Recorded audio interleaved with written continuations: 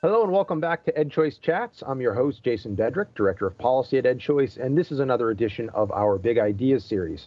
Today I'm grateful to be joined by Eric Wehren, an Associate Professor with the Education Economics Center at Kennesaw State University. He is the author of a new book titled Defining Hybrid Homeschools in America, which is the subject of today's conversation. Eric, welcome to the podcast. Oh, it's my pleasure. Thanks for having me. So let's start with the promise that you make with the title of your book. How do you define hybrid homeschooling? Yeah, so I think people may have come across some of these schools at some point. If they haven't in the past, they certainly have come across something like it in the past year or so. But the way I talk about these schools is sort of like a formalized homeschool co-op. So typically these schools operate 2 or 3 days a week in a physical location with students and teachers together in a classroom, and the rest of the week the kids are homeschooled.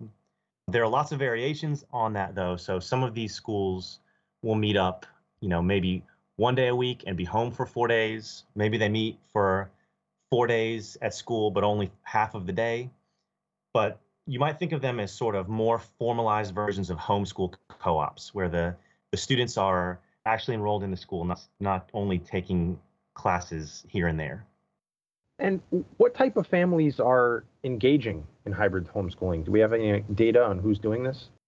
Yeah, so this is interesting. This is actually one of the first questions I was trying to get a sense of as I started finding these schools across the country. I was just curious. These schools are kind of a mix of, private schools and homeschools. So one of the first questions I asked was, are these people homeschoolers or are they private? And what I found is there's a huge mix at least in the schools as they exist right now. So a survey I did a few years ago, I found schools were typically having something like a quarter of the students had mostly come from full-time public schools, a quarter had been full-time homeschoolers, another quarter had been at these hybrid schools for a year, and another quarter had been full-time private school students. So they're coming from all over. What's also interesting is that these people think about themselves as homeschoolers and as private schoolers at the same time. And what do you mean by that they think of themselves as homeschoolers and private schoolers at the same time? Yeah, so I get pushback sometimes from the homeschool community where people will say, if teachers are doing the assignments and doing all the grading and all of this, then this isn't really homeschooling. And I understand the argument. But if you talk to these people, what they'll say is, no, we really are homeschoolers. We're just sort of getting support from a physical school building to help us educate our kids. So they have kind of this homeschooling heart where they feel like the parents, are still the primary educators of the kids. They're still mostly directing how things are going, but they're just looking for some outside structure and help and maybe accountability. So they think of themselves as homeschoolers in that sense, but they also like the idea that they're part of it's not always a private school, but typically a private school community, right? Where the parents are coming together that they know, and then they're offering them support as they're trying to get their kids through the school year. And what are the main factors that are attracting families to hybrid homeschooling? Yeah, this is another great question. So across the surveys that I've done, the answers come back pretty similarly. And some of the main things that people like are kind of obvious things, right? They like the flexibility in their schedule. So if you're only in school 2 or 3 days a week, that frees up a lot of time for you to go, visit grandma in the next state, or to just not feel like you're part of some kind of rat race where you're in school for 40 hours a week. You can get your schoolwork done and then have more time together as a family at night. So flexibility is one big one. We have a lot of people who come to these from full-time homeschooling, but as the kids get older, they want some help with things like math and science, or they just want to be around more kids as their children get older. And so they like the accountability and the expertise that the school provides. A lot of schools will have high-level athletes or artists or actors or something like that. And so they like the idea that they can go to school and get all their work done and then have time for practices or tournaments or rehearsals or auditions, things like that. And then we've got lots of political, religious, curricular reasons, right? People just want something more specific than they're able to get even in, with an array of other private schools or big comprehensive public schools. So, most of the schools I've encountered are small Christian schools, but there's a number of charter schools too that are starting to organize themselves this way. So people have a lot of different reasons that they like to enroll in these things. Your book is subtitled Little Platoons, which is a reference to the great political philosopher and statesman Edmund Burke, who said, as you quote in the book, "To be attached to the subdivision, to love the little platoon we belong to in society is the first principle, the germ, as it were, of public affections. It is the first link in the series by which we proceed towards a love to our country and to mankind." How do hybrid homeschools relate to these Burkean or perhaps Kirkian little platoons, and why do you think that's a useful frame for understanding them? Yeah, this is a great question, and it does guide my thinking on this a lot. I really lean more towards the Russell Kirk's reinterpretation of it in terms of building small communities as a way to improve society. So I think these hybrid schools are a great example of civil society coming together in small groups to solve really specific hyperlocal problems. And education is a really important issue that they face. So a lot of times people will try to solve this kind of, their schooling situation by doing something like starting up a charter school or starting up a new conventional 5-day private school. Well, people who are listening who have experience in these areas know starting up a charter school is a gigantic proposition. Starting up a conventional private school takes a ton of money, right?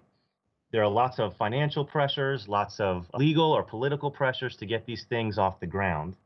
And I think what's really attractive about these schools is they're just, in case after case, they're just, normal people coming together and just kind of ignoring the, political fights or legal fights. They're not trying to drum up millions and millions of dollars. They're just coming together in groups and kind of starting these small entities that are educating, kids in their local areas. And you sort of contrast the little platoons and the big battalion. What is the big battalion, and is the major advantage of the little platoon that it's easier to start up and get off the ground, or do you think it has some other advantages as well? Well, the big battalions are things like our large existing public school systems that they try to serve everybody, right? I think, if you're going to ascribe any motives to them, I think most people make a good faith effort to serve as many kids as they can, right? One way of doing that, or attempting to do that, is if you take a huge conventional public school, right? In my area, we've got high schools that are, 3,000, 4,000 students each. So one way to try to serve everybody is just to keep getting bigger and then create smaller programs within your huge entity, right? To expand the bureaucracy, to make, try to exploit, economies of scale and things like that. The problem with that is you add more and more layers, and the decision makers, everything gets farther and farther away from the individual families, right? So this big battalion, it's hard to turn a big battalion or a big battleship around or to do what particular families want you to do. So idea of little platoons is, instead of trying to build these huge systems and then turning all the dials and finding new subcategories to serve everyone, you just kind of go off on your own with your little band and set up a school the way that you think it needs to be set up to serve your kids and your friends' kids. Now, you compared this before. You said that some of these hybrid homeschooling families see themselves as both homeschoolers and private schoolers. How do state regulators see them? As one, the other, both, somewhere in between, something else? Yeah, it depends on the state, really. Some look at all these people as private school students. Sometimes if you're not enrolled in a school, you're a homeschooler. I think the most typical way that states look at these things is that they don't look at them, right? Like they're pretty thin on the ground in most places, And when they encounter them, the states are totally unsure how to treat them. I had one school leader tell me exactly that, right? The state regulators just don't know what to do with us. In some cases, a story I like to tell is about two different schools that I encountered that are about 10 miles apart from each other. They're both set up the same way. They had 2-day a week and they were home 3 days a week. And so I asked this question of the first principal: how do your families see themselves? Do you sign the kids up as private school students or as homeschool students? And he said, oh, we're absolutely a private school. Our families come to us and they're registered as enrolled in our private school. And then I drove 10 minutes down the road in the same state to another school, and I asked the same question. And that principal said, well, we all see ourselves as homeschoolers who just come together a couple days a week to get our work done. So I think that's actually a feature, not a bug of these things, right? Those two schools had very different self-conceptions. In most cases, it doesn't really matter how they're classified. Although, and I talk about this in the book, there are some cases where it matters a lot. For example, our state has a state scholarship program for high school graduates. And whether you graduate as a homeschool student or from a private school or public school that's accredited by a particular group, or from an unaccredited school, matters a lot in terms of whether you are eligible for this scholarship. So in some cases it matters, in others it doesn't. The accreditors see these schools very differently. And so I'm actually working on a project right now to ask schools in about 15 different states how their states treat them for regulatory purposes. Are there any particular regulations that in some states you have found have posed significant obstacles to families that want to try hybrid homeschooling? Maybe things like seat time requirements, or those getting in the way? Yeah, I just got some of the data back for this regulatory project, and this is the questions that I asked. And my respondents so far haven't said anything like that. They haven't said that anything is really getting in their way. They also, interestingly, aren't begging for help. Something like a $5,000 education savings account would cover the tuition at most of these schools for a school year, right? The average tuition is somewhere around $5,000 a year. I think, so my theory is what's going on is a lot of these schools just like operating outside of whatever structures they can. They're not looking for policy or legislative help, and they don't have a ton of barriers. The only barriers are having willing sets of people who are there to put the work in. Now, if I ask you to take out your crystal ball, where do you see the hybrid homeschool movement going over the next decade?